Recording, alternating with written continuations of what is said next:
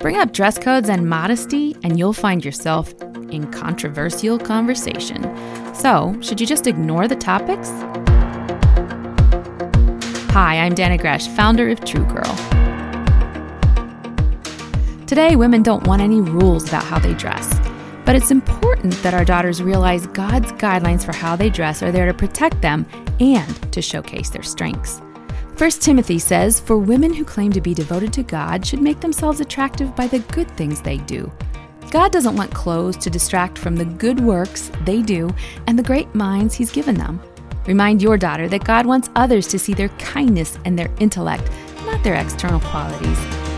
He wants her gifts and strengths to shine.